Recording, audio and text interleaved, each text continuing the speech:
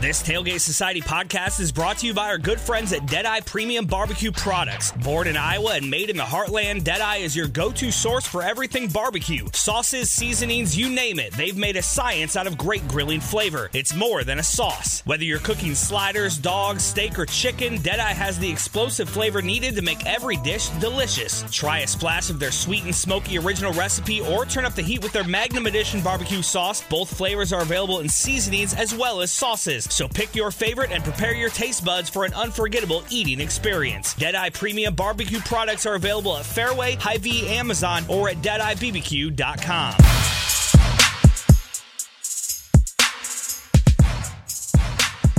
Hello and welcome to Culture Check, a Tailgate Society podcast. Please check the tailgatesociety.com and subscribe to Tailgate Society podcasts on Spotify and Apple Podcasts. I'm Arnold Woods, and I'm joined as always by Emily Cornell. Emily, what's going on? Just getting ready for that big game next weekend. How about you?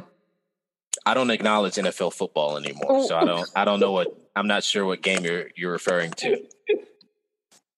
That's kind of where I'm at in my life, in my fandom at this point. So no, I don't know. It's all good. Green Bay would have gotten blown out by the Chiefs anyway. So I don't know. I think it's kind of a foregone conclusion at this point. So tough L last week though. Yeah. If it had been Green Bay and the Bills, it would have been the best Super Bowl next year. I mean, it's questionable if Aaron Rodgers will be the quarterback at Green Bay next year, but like next year could happen. He'll be back next year. After next year, I'm not sure what happens, but I don't know. It's tough. Like, I think that he'll finish his contract, which has another 3 years, I believe, but I don't know. He was just, they just took a tough L. He was in his feelings. So of course he was going to be non-committal, but he's 100% going to be back next year. I don't think he'll finish his career in Green Bay, but he'll definitely be back next year at least. So we'll see. You think he'll just pull up Brett Favre and go play for the Vikings? It's kind of, they're going to force his hand a little bit. I don't think he'll go to the Vikings. But he'll go someplace that's not Wisconsin. So we'll see. He'll go to Denver and play for the Broncos because I'm sure John Elway, even though he is no longer the GM, he'll be like, yeah, let's get Aaron Rodgers.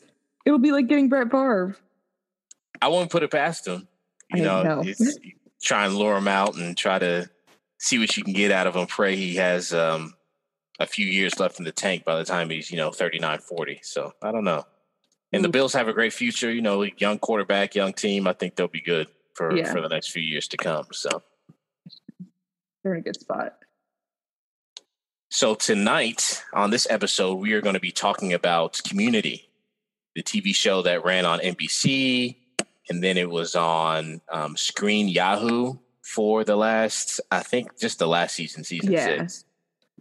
But yeah, this is one of my favorite shows. I'm really excited to talk to you about it. And I wanted to start, I guess, with your, do you want to give kind of an overview of what the series is about, or do you want me to do that?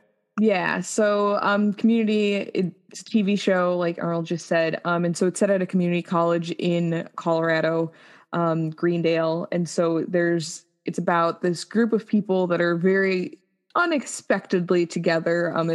They're in a study group, and it is a sitcom that I don't know if there are any other sitcoms I would compare it to. It's very much its own thing, that makes lots of references to pop culture and really finds its footing as it hits the second season. And so it's just it kind of tells the story of these people as they're going through school together, and they're in the same group, and just the shenanigans that happen at this school. And so the main people are played by Joel McHale, Jillian Jacobs, Danny Pudi, Yvette Nicole Brown, Allison Brie, Donald Glover, Ken Jeong, Chevy Chase, and Jim Rash. And it's such a when you think about that group of people, that's a random group of actors to one just all be in the same show. And then it looks exactly how you would expect with all these random people, and making it work for the different storylines. It's very, I don't even know.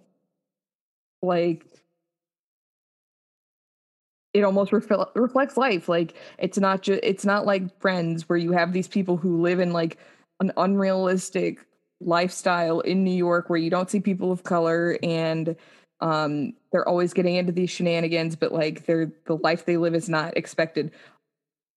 This is like, I mean, their college shenanigans are like over the top, but like you're still like, yeah, this makes me think of like when I was in college, or like when I was at community college. So that is the premise of this show. It's their journey. It was on for 6 seasons, and it's one of the better things that came out of NBC. Yeah, it's funny you talk about it kind of being reflective of life, and like, it's a community college, which that's kind of on my brain a lot because I've studied a lot about community colleges in my master's program. I took a class on community colleges last summer. Oh, wow. Yeah. So just like the structure of them and how they like help the different areas that they're in, and the relationship between like community colleges and like businesses, and kind of being like a feeder system into, plucking kids out of community colleges and giving them jobs, which is certainly one of the plot lines in Community. Sure, it's particularly with Shirley. Shirley is someone who's like always trying to start her own business. That's like a really big plot line for her for the first few seasons. Mm-hmm. And also being a feeder system to like bigger 4-year institutions, which is something kind of like Annie, who's, was bright and then had like, pill addiction and is trying to like get back on track in that way. And then she, by the end of the series, also was looking for a job. But like, yeah, like you talk about the random like collection of people, and the series was created by Dan Harmon, who, I mean, I've kind of reviewed this getting ready for this podcast, but I knew this back when the show was on the air. Like, he always talked about how it was based on his own life experiences at a community colleges, where he was he found himself as the leader of this group of like ragtag people from different walks of life and different, life experiences. And they, formed this really close bond. And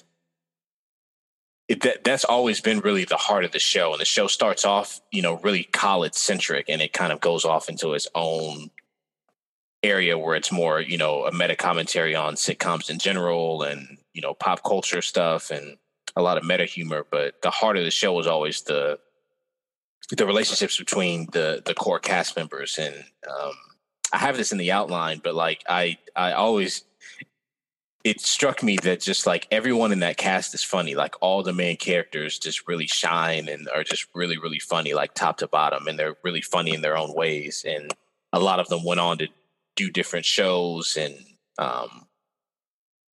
different movies and comedic roles and stuff like that. But like together, the way that they just work together, it's like a basketball team, kind of like they just have like really great chemistry and stuff like that. It's just really fun to watch. I watch it all the time. Again, it's one of my favorite shows of all time. I wanted to ask you what your relationship was to this show, like when it was on air. So it's been off the air for a few years. There's rumblings about, they did a table read. They did a virtual table read last year during the pandemic. God, that's a depressing thing to say. As a fundraiser, and there's some rumblings around that about them eventually like doing a movie and stuff. But like, what did you watch the show when it was on? It premiered in September of 2009. So were you watching the show back then, or had you heard about it, or what was your relationship with the show like when it first premiered and when it was actually on air? So I watched it when it was on air, probably until I went to college. So in 2009, I was in high school. I would have been a junior in high school. So I was attending a community college. Like my high school did like a dual enrollment thing. So we took college courses, and like by that point I was like full-time at a community college with like a couple of my best friends, and we like would watch Community, and it's like, oh yeah, this is like our life, where it's just like random people that like everyone's from different walks of life, and you're working together. And it's like someone might be old. Like I took a class with my mom. I took a calculus class with my mom and one of my good friends, and like it was kind of like that, where it's just like, oh, you have like just this the non-traditional group of people that you would expect. Like that's the beauty of the community college, is like it's people from so many walks of life. And with Colorado Springs being like a military town, you had plenty of like young military, old military, like different levels where people are just there because they're like, oh yeah, I like want to go to, I need like specific training in this, or I want to get a degree or whatever. So like the show when it was on and like where I was at in life, like it really resonated with me. And then in college, I stopped watching anything on TV because I feel like my brain melted for 4 years. But it came on while you were in college. And so like, how did it, because you were at Iowa State, like how did you relate to it then? Yeah, it did. That's fascinating that you took a course with your mom. Like that's incredible. I didn't know that. That's so like, It's and very weird. That's definitely something that would happen on Community. So that's really incredible. No, yeah, it was so September of 2009, like that was the beginning of my sophomore year at Iowa State. And like I said earlier, the beginning, especially the first season is very like college centric.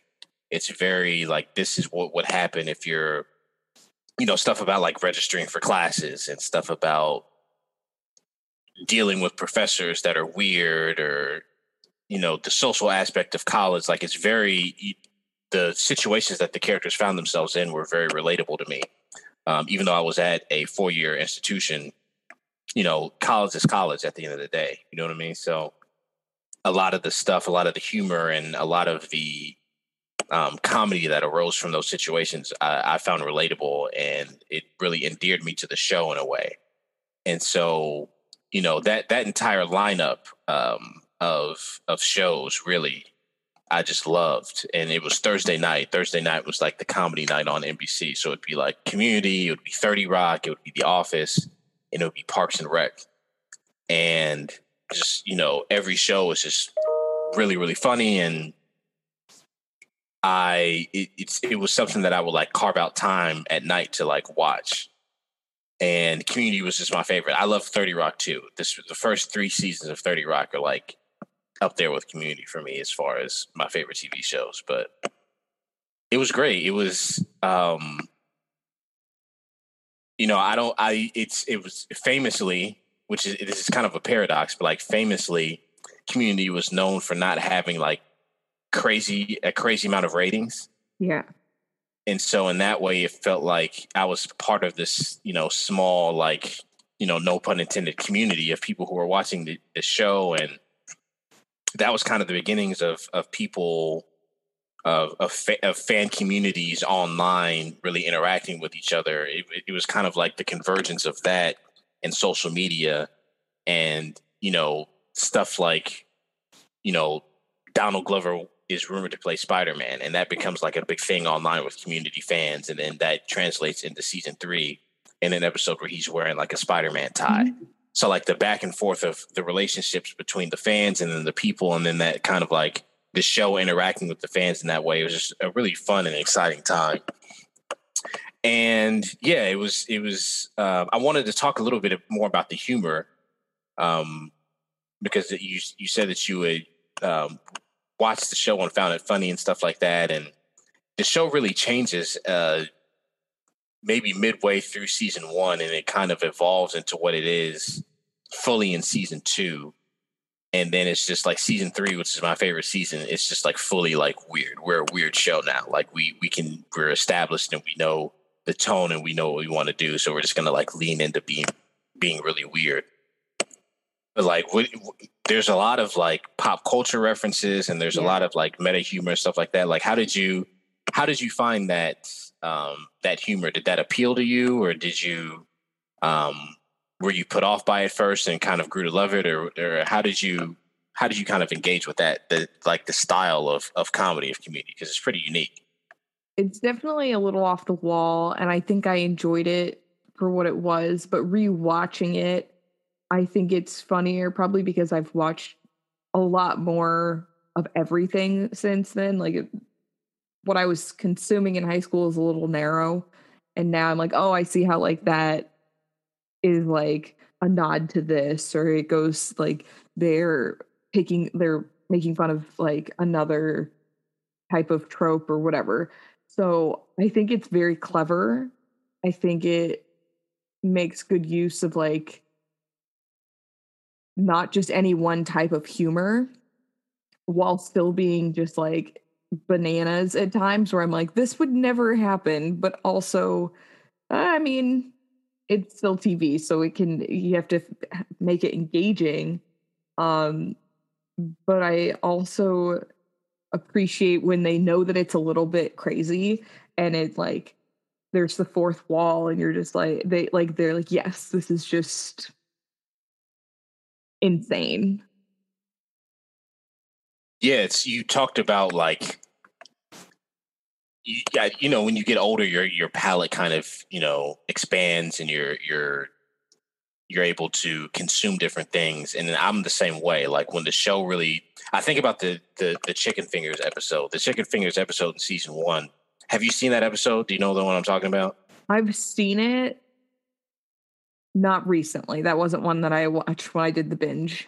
So it's the plot line of the episode is the chicken fingers in the cafeteria. Like everyone loves them, but it's so because everyone loves them, it's like really hard for people to get there on time, especially the study group. It's hard for them to get to the cafeteria on time to get the chicken wings. And so Jeff like hatches this plan for them to, I think this might be Starburns' like first appearance in the series actually, but Starburns like cooks the chicken fingers. And like, since he cooks the chicken fingers and has the access, like everyone loves him. And so Jeff hatches a plan to like get Starburns fired and get Abed hired into the kitchen, so like he can make the chicken fingers and like they can get them like whenever they want. Like that's the seed of the story. And it's like a parody of Goodfellas, basically. Like it's a parody of Goodfellas and like other like mob movies where Abed, like they pull the scheme they like blackmail Starburns basically, or not even that. They just like, honestly, they like rat him out. They get Britta to like slide in and like get close to him. And then they like rat him out for like giving Britta chicken fingers on the low. And then Abed gets hired, and they manipulate the hiring so that Abed gets hired, and it becomes like this scheme of it's like they're selling drugs. Like that's the riff on like Goodfellas, where they're like selling illegal stuff, and they end up in charge of like the chicken fingers empire. And so when I watched the episode, like I knew that it was a parody. And it's a parody in that like they like lift stuff specifically from Goodfellas. Like they lift like music cues, and they lift stuff like from The Godfather as well. But while I was watching that, I was aware of that was going on. But like I'd never seen Goodfellas, I'd never seen The Godfather, so I wasn't like quite sure what was going on fully. But like I appreciate it now more than since I've seen those movies, which I literally saw both of those movies for the first time within the last 2 months. But like stuff like that, like I can appreciate more now. Now that I've like kind of have more of a context for what's going on, because I'm engaged with more stuff now. And that's just kind of, that's a way that the show kind of grows on you, and you can appreciate it more later than when you're watching it. And a lot of the humor is just like, it's really dense. I wrote down the outline. It's kind of like The Simpsons, like a lot of jokes at once, a lot of quick jokes, one after the other. You kind of have to like keep up a lot of times, but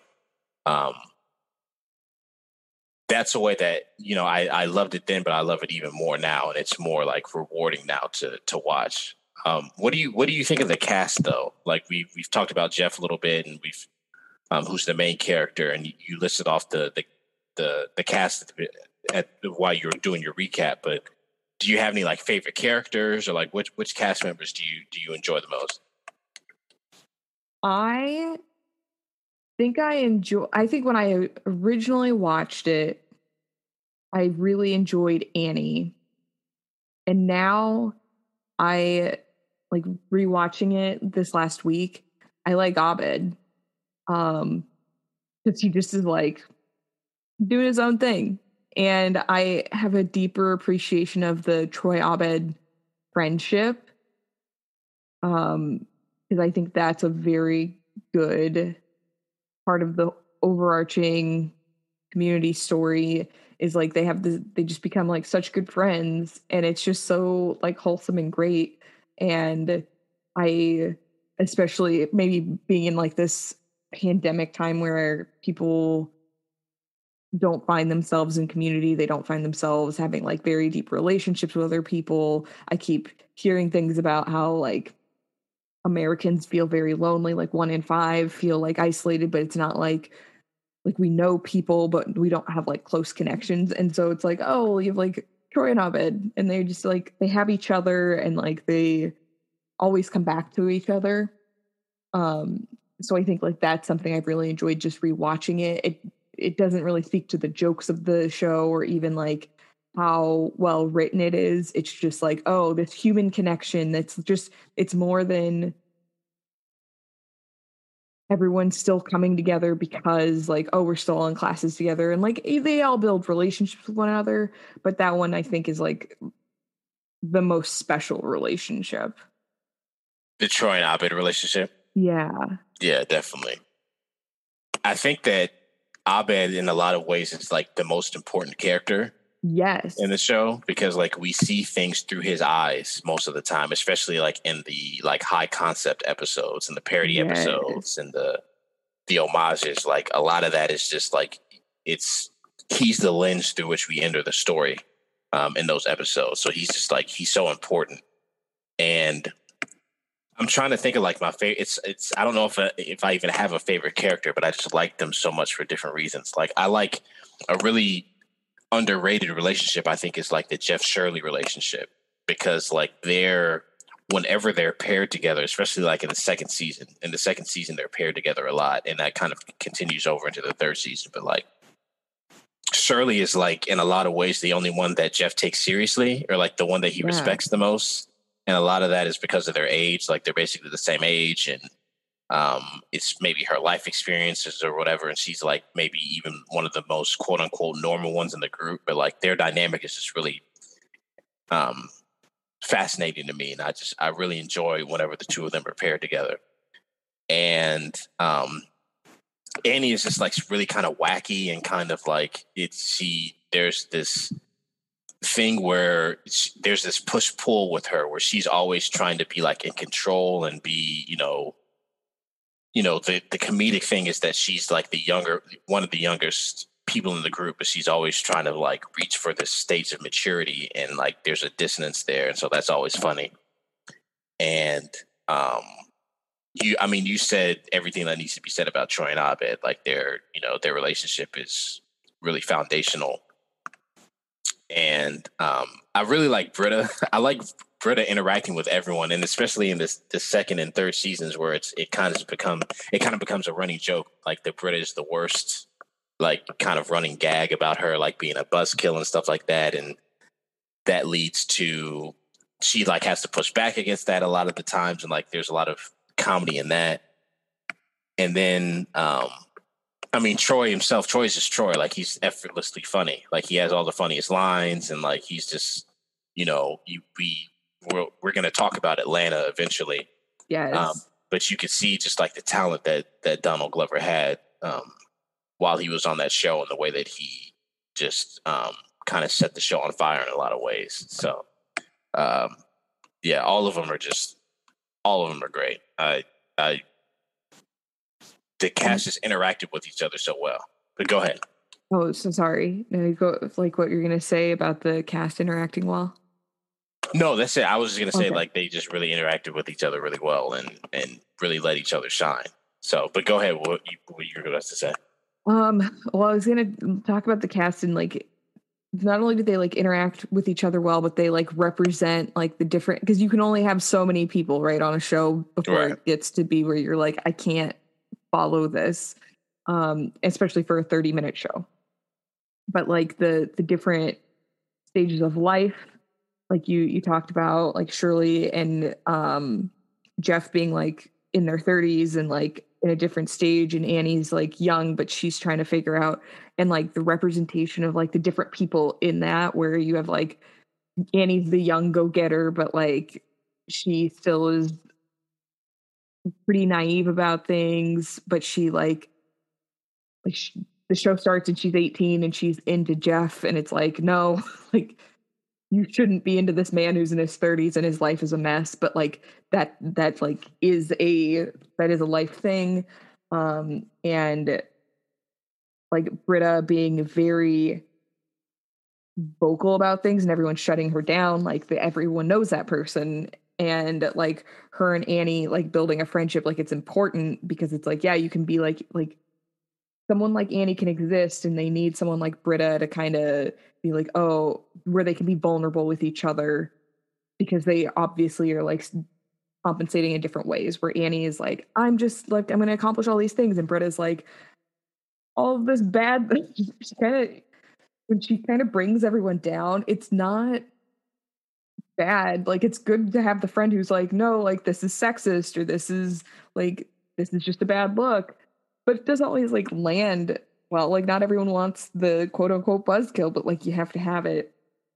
And I was thinking about Chevy Chase's character, and I'm just like, yeah, at a community college or just like anywhere, like you have this old man, and he says all this bad stuff. Like I would say that all of the humor of Community ages very well, because to like your point, it's very dense. It's just like so many jokes, like just like jammed in, and it's layered.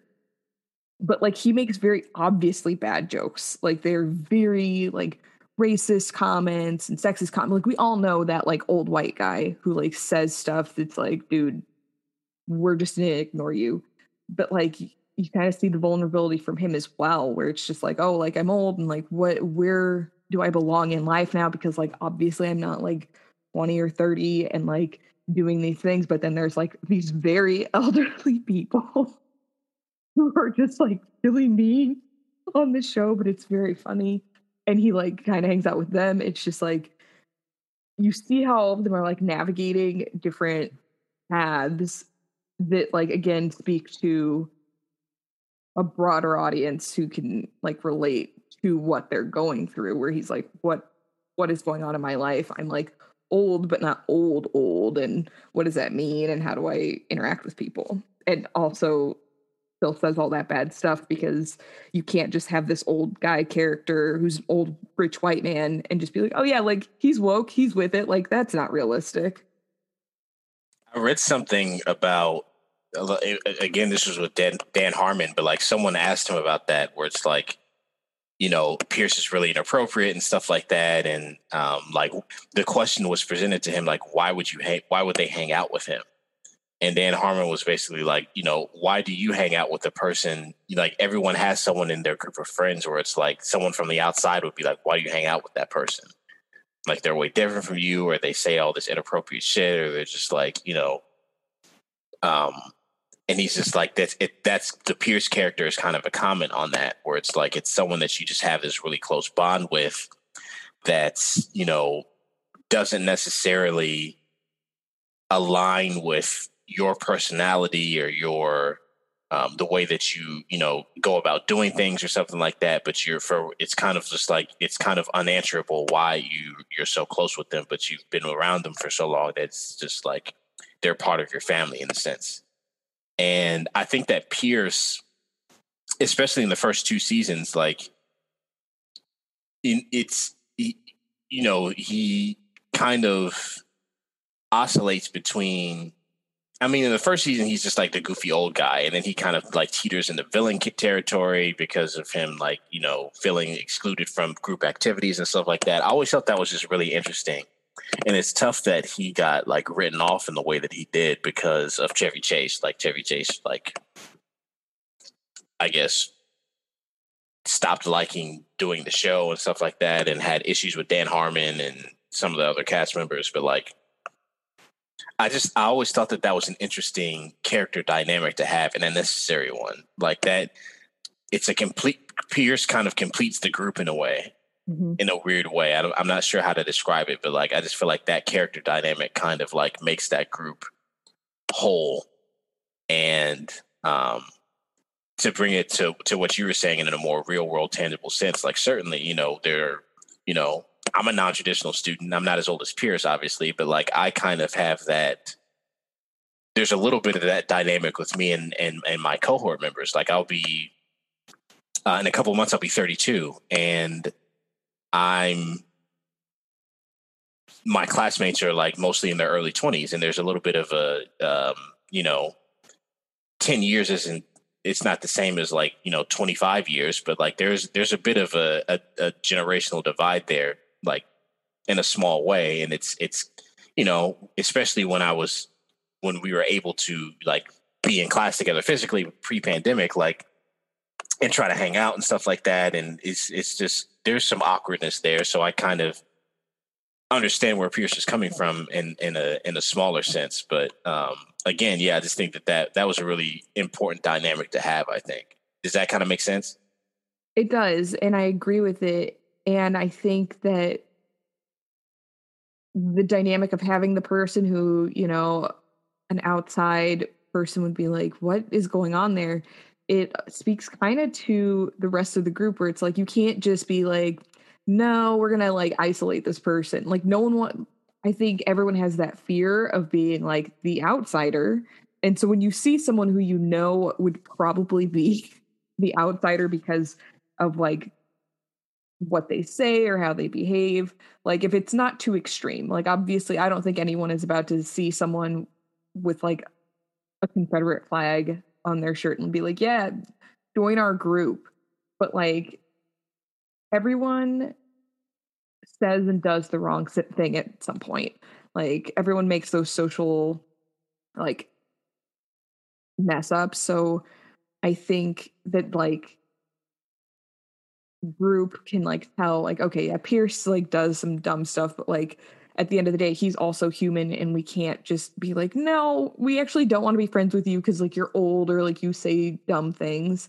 They even when they are like, yeah, we didn't want to do this with you, like they've built like this relationship. They correct him when he says things. They're like, no, like that's wrong, Pierce. And so yeah, I agree with you where it's just like they need that dynamic because it deepens all the other characters to have that tension. I wanted to talk about some of the episodes. So you've been binging a little bit the last couple weeks, or just to kind of catch up. Like what episodes like kind of stood out to you on your rewatch for this podcast? There's a couple episodes I wanted to talk about, but we might like have some crossovers. So like what like episodes did you want to kind of like discuss or really kind of grabbed you? Well, so I looked at your article of the okay, cool. Of the five that you thought were the best. Yeah. I did not watch either of those. You didn't watch any of them? I watched which one did I watch? I watched the Basic Lupine Urology. Okay, cool, yeah.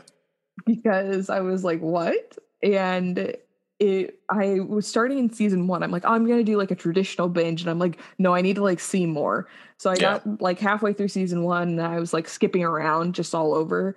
And so just to kind of see how it changes from season to season, I just wanted to like be like, okay, where is it like very funny? Where is it like very weird? And that episode was very, very funny to me. Yeah. I don't watch Law and Order. It's like very off. It's off brand. But like as an episode, like you're talking about how like Community parodies different things. This was a very good parody. Yeah. That Basic Lupine, do you get the joke of the title? Something P, right? Yeah, well, like it's because the creator of Law and Order is Dick Wolf. So it's like, yeah. No, so I didn't get that. Oh man, yeah. that is great. So that's kind of like, again, like the meta jokes, and it's like right there in the title. That's clever. But like, so to me, like this is my favorite episode of the entire show. I have it listed at number 3 on here. because when you make lists like this, you kind of try to hedge between the best versus your favorites. Yes. If this list were like purely my favorites, it would be number one. Like, I just love this show, and I love this episode, and like Law and Order isn't one of my favorite series, but like I just watched a lot of Law and Order growing up. It was just on all the time. It was on TNT like all of the time. Yeah. And my mom, I would watch it with like my mom. It would just be on. Like it I don't know if anyone's favorite show is Law and Order, but like I just feel like a lot of people have just seen a lot of the episodes, and as someone who's like familiar with like the beats of the story, in like the cold open, where it's like two guys who are like doing what it's usually two like random people. Maybe it's two guys, like two janitors, like in this episode, or it's like a couple random people on the street, and they're just chatting, talking. Like it begins, in media res or whatever, however you say it, like just like in the middle of two guys chatting or two people chatting, and then like, oh, look over there, there's a dead body, and then it like hard cuts into the police investigating it, and like there's a chalk outline in the body and stuff like that. It was just really brilliant, and the way that they like parodied it, and it's like their yam from their biology project, and it's just, I just love everything about that episode. Like it's like every beat, and they have to condense it, right? Because Law and Order is an hour show and Community's a half hour, but the way that they condense it into, the first part of the episode is the cops investigating the crime, and it's Troy and Abed, where Abed is like the Jerry Orbach, older cop character, and Troy is like the younger cop, the kind of like Benjamin Bratt, Jesse Martin type hybrid character. And then the last half of the episode is Jeff and Andy being like the Sam Watterson and whoever else, whatever young lawyer who he had been with over the years. Like it's incredible. Like I just love it. Like the person, the medic who like investigates the yam is like an actual cast member from Law and Order who would be like a guest. She'd be like a guest star every once in a while is like the coroner. Like everything is just like incredible. And then like they do the crazy courtroom at the end, the crazy reveal of like the random person who actually did it. It's just, I just like love all of it. It's so good. And it's it just shows like the creative power of the show. Like to me, when the show was on, when it was at its best, it was just like every week it was just like so innovative. Every week was something different. They were trying new stuff, and like everything was just like at a really high level. And I think that like that episode really like encapsulates it for me. So I'm glad that you were able to watch it.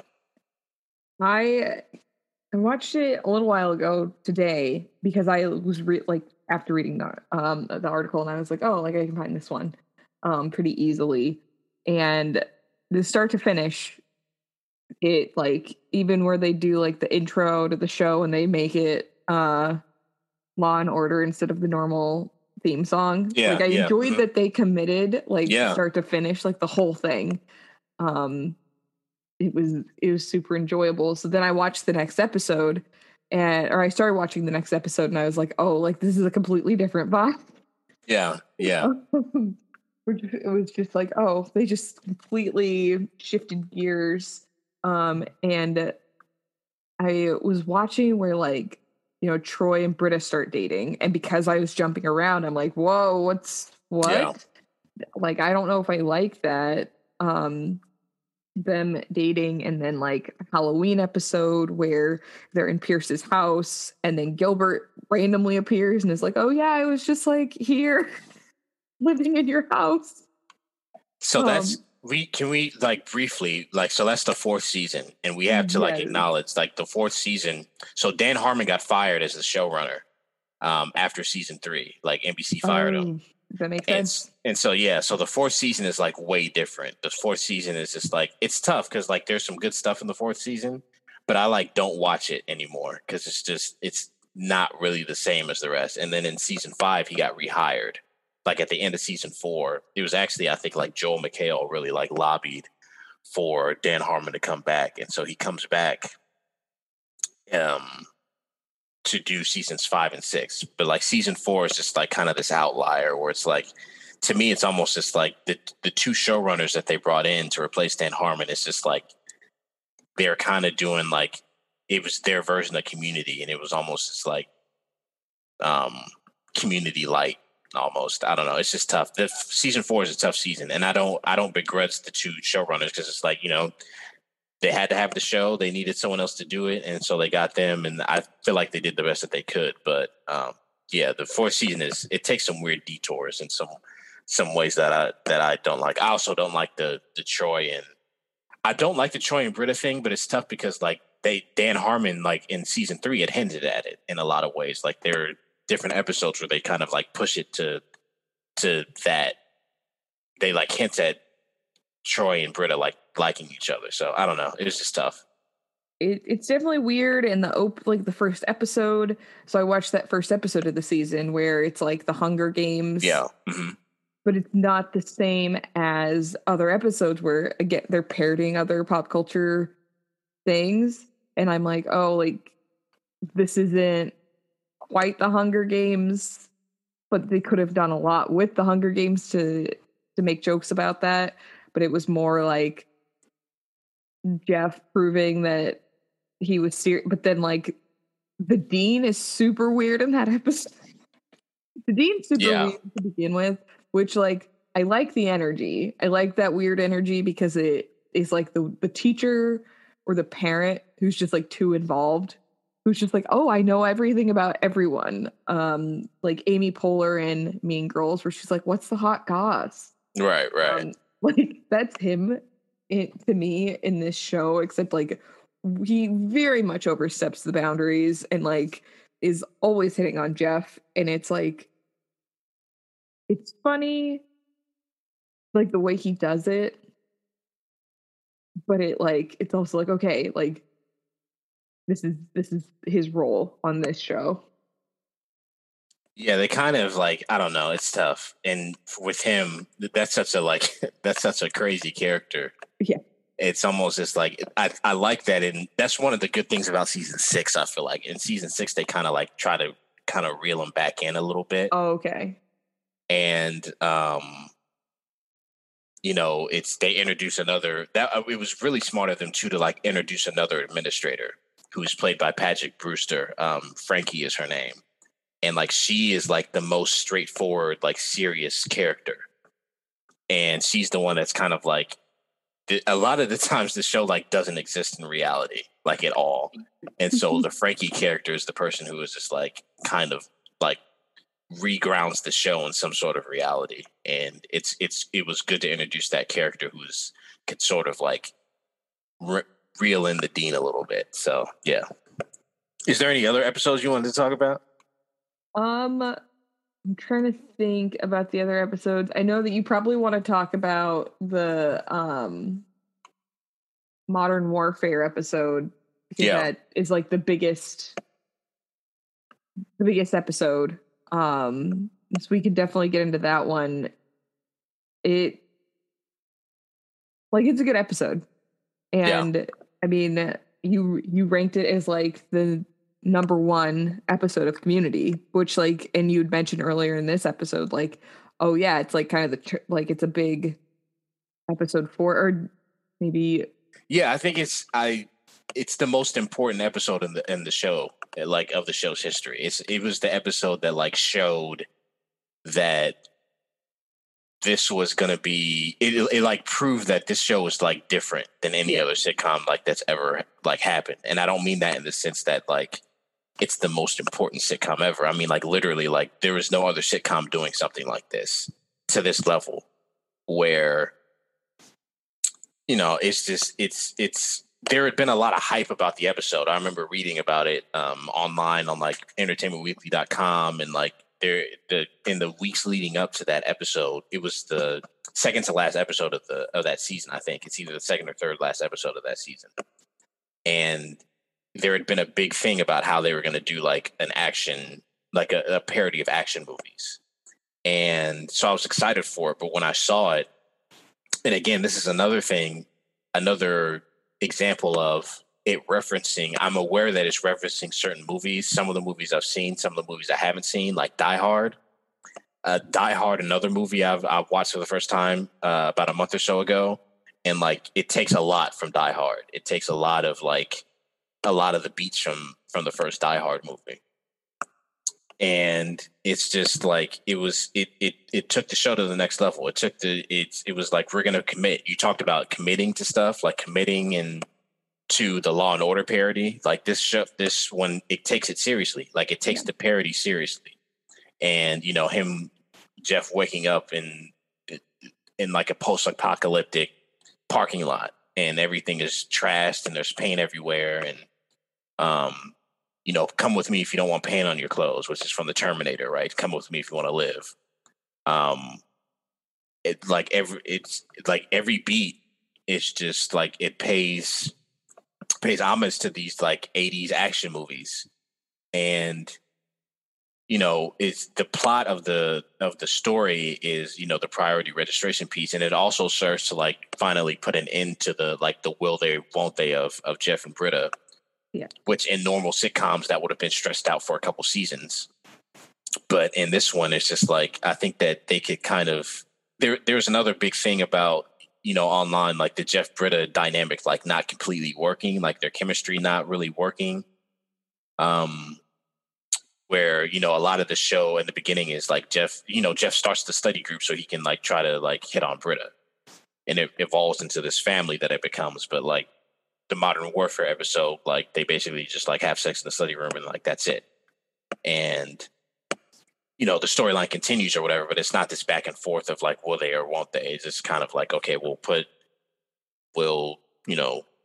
have sex and then we'll just figure out what we do next. Like, we're not going to spend like 30 episodes of, are they going to kiss or are they going to have sex? Like, they kind of just get it out of the way and then they, figure out how to navigate forward. So like that happens, which is another important part in the early show's history. But like, yeah, everything about the episode is just like, so like every like parody episode or meta episode that came after it, like it was able to happen because of the Modern Warfare episode. And like, it was really the episode that put the show on the map in a lot of ways. So I know you've seen it before, but you didn't get a chance to rewatch it, right? Yeah. And that was one that I like read about. So I was reading different articles like ahead of it. And like last week I was reading about it, just like what episodes are people like talking about. And this was one that it came back to. And that's why I was like, oh, like I should have watched this, but I had already like skipped out of season 1 when I started reading that. And I watched the last episode of the season. So I think that this is the second last episode, like you said. And so they talk about it where they're just like, oh, this happened. And then Britta like tells Jeff she's in love with him, or she loves him. And he's just like, thank you. Without saying thank you, but he's like, that's great. And making it kind of clear, like it's not going to be like the main point of the show for them to follow, like, or are they going to end up together? Like, because it's not that kind of a show. Like, the relationships don't seem to be like the huge focus. And then he kisses Annie. And so what did you think about that? Wasn't that like, kind of out of left field, or like, what were your thoughts on that? Because that's definitely like a cliffhanger thing. I feel like Annie gives reason where you would think that she would want that to happen, but like Jeff seems annoyed by Annie all the time. And also Annie's like 12 years old. Like I think about, and maybe because I was thinking about it, I'm like, oh, Annie's like 18 and Jeff is in his 30s. Like these are two people who really shouldn't even entertain that idea. Like it's cool when, her boyfriend's like, oh yeah, I'm moving. And she's like, oh, I'm going to go. Just kidding. I'm not going to go. And like Jeff is almost like he talks to her, he like listens when she's talking about this. So it's like, yeah, like Jeff can be a friend to Annie, like when he can get out of his own way. But like, no, they can't just have this moment where they're like, yes, because Annie, of course, is going to think too much of it. Jeff is going to think nothing of it. And Annie's 12 years old and he's in his 30s. I'm just like, no, don't do that. Don't make that a thing. It's tough. Yeah. And she's presented as much younger than he is. Yes. So it's just, that was a tough dynamic there. It'd be one thing if they had made him like a little, like they had made him in his 20s. Yeah. But still, bad look. Yeah. Yeah. That was a rough look. I also have to point out, I'm just thinking about Modern Warfare episode. And so that episode was directed by Justin Lin, who also directed some Fast and Furious movies. Mm-hmm. And it's important to, I have to mention that episodes like that, which are, the high concept, like action-y episodes, like that's kind of what led to the Russo brothers, who were the executive producers on Community. It led to them being involved in the MCU. And then, they direct the second Captain America movie and the third Captain America movie, and then the last two Avengers movies. And so, a lot of the MCU is shaped around their sensibilities of mixing action with humor and the big set pieces and working with big ensembles, which obviously you would need in a movie like Captain America Civil War and then the last two Avengers movies that have these big sprawling casts. The Russo brothers also, worked on Arrested Development. But, Community is really where they shined and were able to execute their vision in a way that it allowed them to be called up to Marvel. So a lot of the modern MCU would not exist without Community and episodes like Modern Warfare and the second Paintball episode, the second and third ones, which are in the second season, which I actually think those episodes are underrated. And that's not to say that they're not well liked, but those episodes are really good. So I guess I thought more people watched Community because there's so many people that are well known that are associated with it. Yeah. Like the Russo brothers, you have Donald Glover, who everyone loves. And I'm just like, wait, more people didn't watch this show? My roommate started watching Community a couple months ago. I'm like, are you watching Community? And he's like, yeah, I've never seen it. And he was not loving it. I think he got to a point where he liked it. And again, with the skipping around, I'm like, oh, I can see that the first season is good. I don't think that it's a bad season of a show. It doesn't fully it's not fully come into its own at the beginning of the first season. But yeah, for sure. Also, I don't think any show can. Not many shows can. I take that back. We talked about Lovecraft Country last week, and it was an excellent pilot. But I think a lot of shows, the first half of the season, you're getting to know characters. You can't just be yeah, we're going to do all these things with no character development, because then you have confused viewers, and no one wants that. So there has to be some development, but you get halfway through and then you get into the second season of Community and you're yeah, but more people I'm surprised more people have not just watched it, and that it's a very underrated show, but it's so sharp, and it hits all the pop culture that most of us have consumed. Those older movies, I also have not watched them. It's fine. Enough things parody it that oh, this is making fun of this, or it's it's talking about this, they're trying to resemble whatever. And so, yeah, it's unfortunate that it's an underrated show. I was so excited when it got onto Netflix, because I just feel that expands the show into such a more huge audience, so that now people can kind of sit down and discover it for the first time, or rediscover it and tell their friends about it again. And for people who might have watched it back in the day when it was on and kind of fell off with it, maybe they can catch up and they find that they liked it. So I think that Netflix really took it to a lot more people, and maybe it can find a second life. I hope so. On Netflix, yeah. So there's... Oh, go ahead. No, you go ahead. I was going to say there's two more episodes that I want to talk about that I feel like we have. There's one more that we like have to talk about, and then I just wanted to show some love to an episode from season 6, if that's okay. Yeah. So the episode that we have to talk about is the Remedial Chaos Theory episode, which is, I think, a lot of people, it's universally it's accepted as a top 2 episode. A lot of people think it's like the best episode. Have you watched that episode before? That's the episode where like Troy walks in and everything's on fire. Yes, yeah. Famous GIF now. Yeah. Yeah. Good. I remember seeing that one. Yeah. So that's the episode where it's like they roll a die and it's like 6 different timelines basically.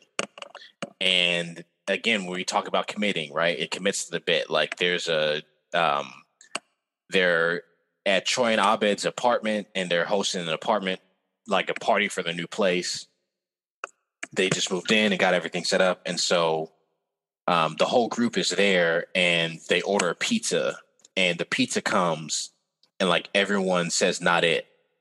And there's 7 of them. And so Jeff is like, I'll roll a die. I'll like pop a die up in the air and, whatever it lands on, starting, clockwise from my left or whatever, 1, 2, 3, 4, 5, 6, whoever it lands on, you have to go. And so it goes through like the different scenarios of every single person leaving and like how that the different, if Shirley leaves to get the pizza, if Abed leaves to get the pizza, if Troy leaves, it creates a different timeline because different things happen. The people interact with each other differently. And so the structure of the episode is just like really brilliant in that way. And it commits to this thing where it's like, it's kind of like a commentary on if you remove one of the people from the group, how does the rest of the group interact with each other? So it's a really famous episode and a really popular episode and a really like critically acclaimed episode. It's not my favorite episode, but I like respect it for how good it is. And I felt like we had to talk about it because it's like kind of universally like acclaimed. And so it's just really interesting. And it's an episode I would recommend just because like structurally it's just really, really brilliant and really well executed. So I felt like we had to shout that out. And it has to be very tight because it's 22 minute, like a 30-minute show. Right. Is 22 minutes to follow the timeline of this many people. It has to be very well written and put together in a very like it has to be concise. It has to communicate like how impactful it is, like with one person gone for each single timeline. Like it speaks to the writer's room and the actors, like just pulling it together. There's a lot of stuff that Community did that just wasn't done on sitcoms before, like we said. And I compared it to The Simpsons earlier, but like with animated shows, there's so much more that you can do creatively. Like it's such a different medium that you're able to pursue story in different ways. And like this is something that like an animated show would do and that animated series have done in the past. And like this is something that like live action shows are not supposed to be able to do. So the fact that they did it, I think, is just really, really remarkable and a testament to like how creative they were and how high a level they were operating at. Like this is kind of I said this in the article, but like to me, this is like the creative like apex of the series. And there's a similar episode to this that I actually like more. It's the Halloween episode where they kind of go around and tell different stories, and it's like acted out in each of their different voices. And that's a more fun episode for me. I just kind of like that episode a little bit better. But this is the one that is like creatively, I mean, this one is just kind of like unimpeachable. Like this is just really, really high level shit. Go ahead. Sorry. No, I was just gonna say, if only we had shows like that now being made. Tough, Now we're just watching. I don't even know. I don't know what people watch now. People watch. All my timeline is like The Bachelor, and then I don't know, Bridgerton. No shots at Bridgerton. You've recommended Bridgerton to me before we started recording, so there's some quality out there, but I mean, no one's doing shit like this. This is pretty no one's doing sitcoms level. Like this, and where like So like one of the episodes I did watch where it is like in Abed's head, like he's going to his happy place. This is the beginning of season 4. And so it's like a sitcom, and it's like weird that it starts that way where, you know, he and Troy walk in and like it's the audience laughing. And I'm like, man, if Community was actually a show like this, that would yuck. Yeah.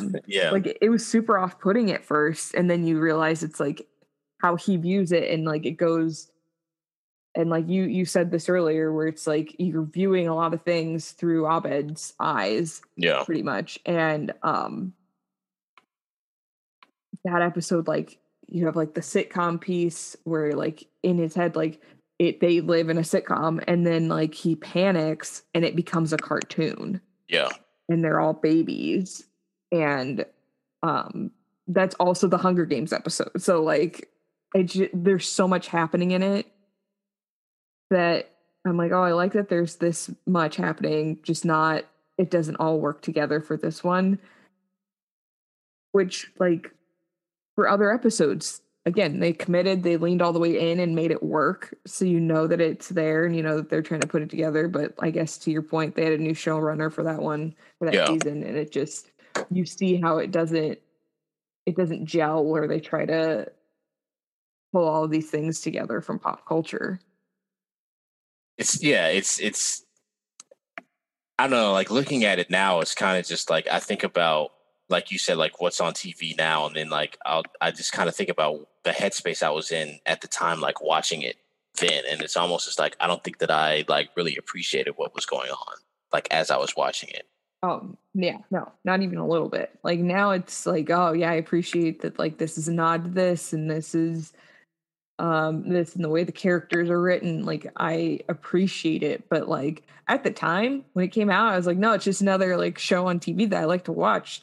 Like I didn't watch Parks and Rec until I was in grad school, and I hot take, I don't really like The Office. Like I've watched episodes and like there are times where I'm like, oh, this like speaks to life. But like Community was one where I'm like, oh yeah, I can like go back and forth between like, oh, how did I feel watching it? Because there was nothing that like stood out from the show other than I was like, yeah, I really enjoy this show. And now I'm like, oh no, I enjoy this show because art imitates life and makes fun of it in a great way. My take on The Office is I like The Office a lot, especially the first 5 seasons really are really great. But like I understand how it's not for everyone. Like I'm not gonna, if someone says they don't like it, like I completely understand, because like, you know, the cringe comedy isn't for everyone. And there's some like really cringy stuff, like first and second season where it's like, come on, bro. It gets like, better. Yeah, it does. It gets, and like in Community has that because there's the Pierce character with like the cringe, very cringe-worthy lines, but it's just not quite the same because it's not a show built on cringe. Like, Community utilizes a variety of like things for it to be funny. Like it doesn't depend on one type of humor to be a good show. Like a lot of shows they find that they kind of find their stride in it. And so like, yeah, we'll just like lean into this type of humor. And Community does not do that. And even when like they're, again, back to when they like kind of break that fourth wall, where there's like, oh, I don't even like this type of humor. And I'm like, yes. Like no one does. Yeah, for sure.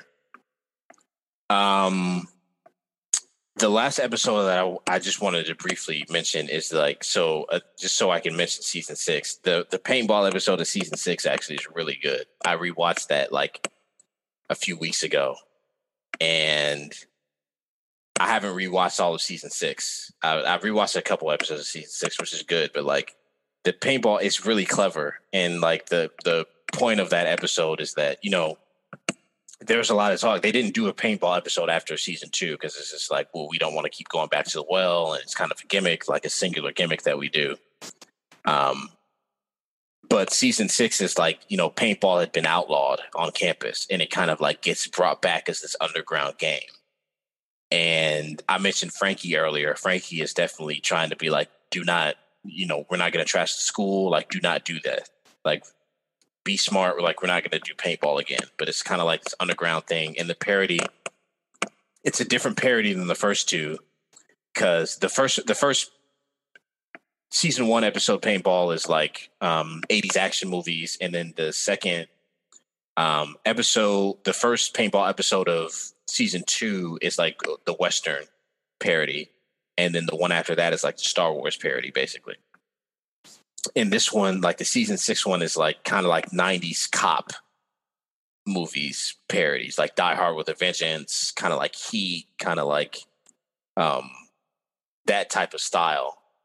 And it's really good. So I would recommend that for people who might have forgotten about that, or who are like me and don't watch the last 2 seasons as much.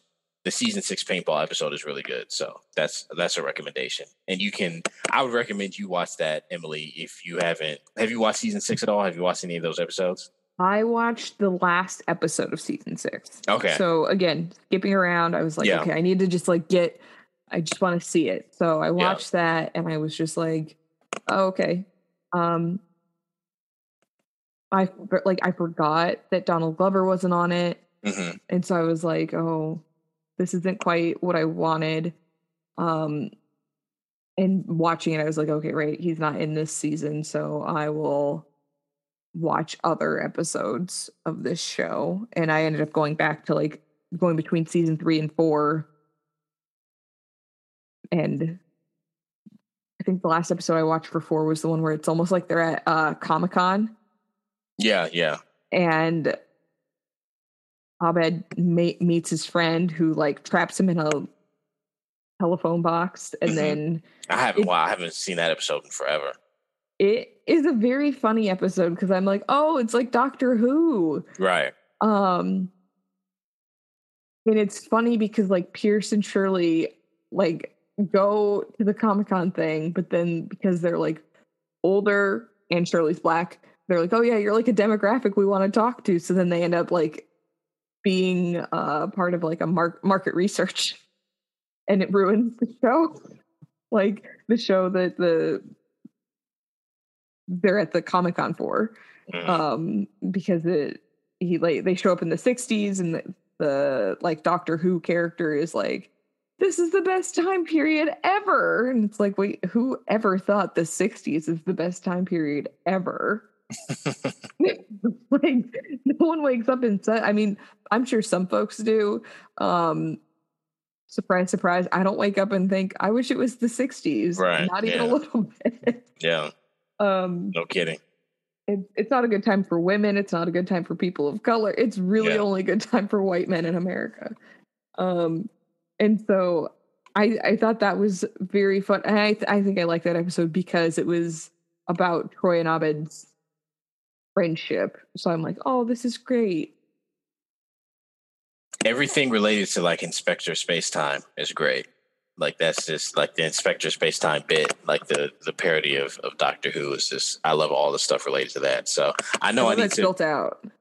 Yeah, I know I need to be a little bit more fair to season 4 and go back and watch it. But I do remember that episode. That's a good one. Even within like each episode. So I like that. And I noticed this because I was jumping around, how each episode might not necessarily contribute to like a broader story that's being told in like the season or the show. They still like drop information where it's like, oh, like this happened here or this happened here. And I'm like, well, it's good that they tie it all together. Like, I like that it's not just a bunch of one-off episodes of them having random adventures like throughout all of this. Like I think it does a good job of doing that. Yeah. So much so that like you kind of do have to watch the episodes that like are in between all of them, because there were definitely like say things where I'm like, I have no idea what they're talking about. I should probably go back and watch because I blanked on, who people were, what happened to this person. I'm like, oh, right. Like over time, they're like building on this. They're not just building on these like 7 characters, they're building on like everything around them too, and it has to progress forward.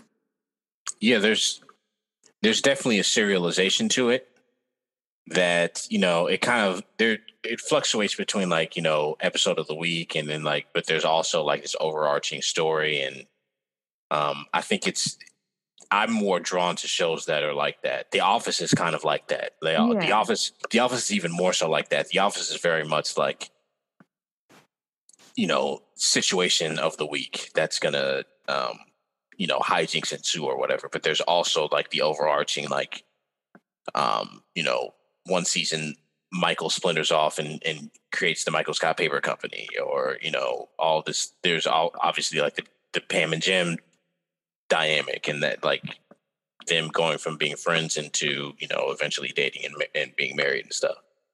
So yeah, I think that the way that I watch TV, the way that my brain is wired, I guess, like that's inviting to me. It's inviting to be able to do a random episode a week while also like understanding that there's also like an overarching theme to the season, or an overarching story like to the season. I really like that. It's very good. It makes for, I think, engaging TV, especially, you know, I think sitcoms, anything that's like a comedy, it's very easy to just like get lost in, oh yeah, we're just going to do all these random one-offs and it's fine. There's not like a big overarching story. Like, I think that's easy because it's like people are watching it to, you know, laugh for 20 minutes. It's not the same as a very dense story. Game of Thrones. I'll use Game of Thrones as an example. Like, it's not like they could just have like all these random things happening because they have to tie all of these stories together. It has to be succinct. Any other final thoughts on Community? It's a show that everyone should binge while we're all inside for another couple months. No kidding. I agree. Check it out. It's on Netflix. Most of you listening have Netflix, I'm assuming. So check it out and pray that this pandemic, pray that we get these shots to our respective states in time, for sure. We'll talk to you all next week about The Queen's Gambit. Yes, very excited for that one. Thank you for listening.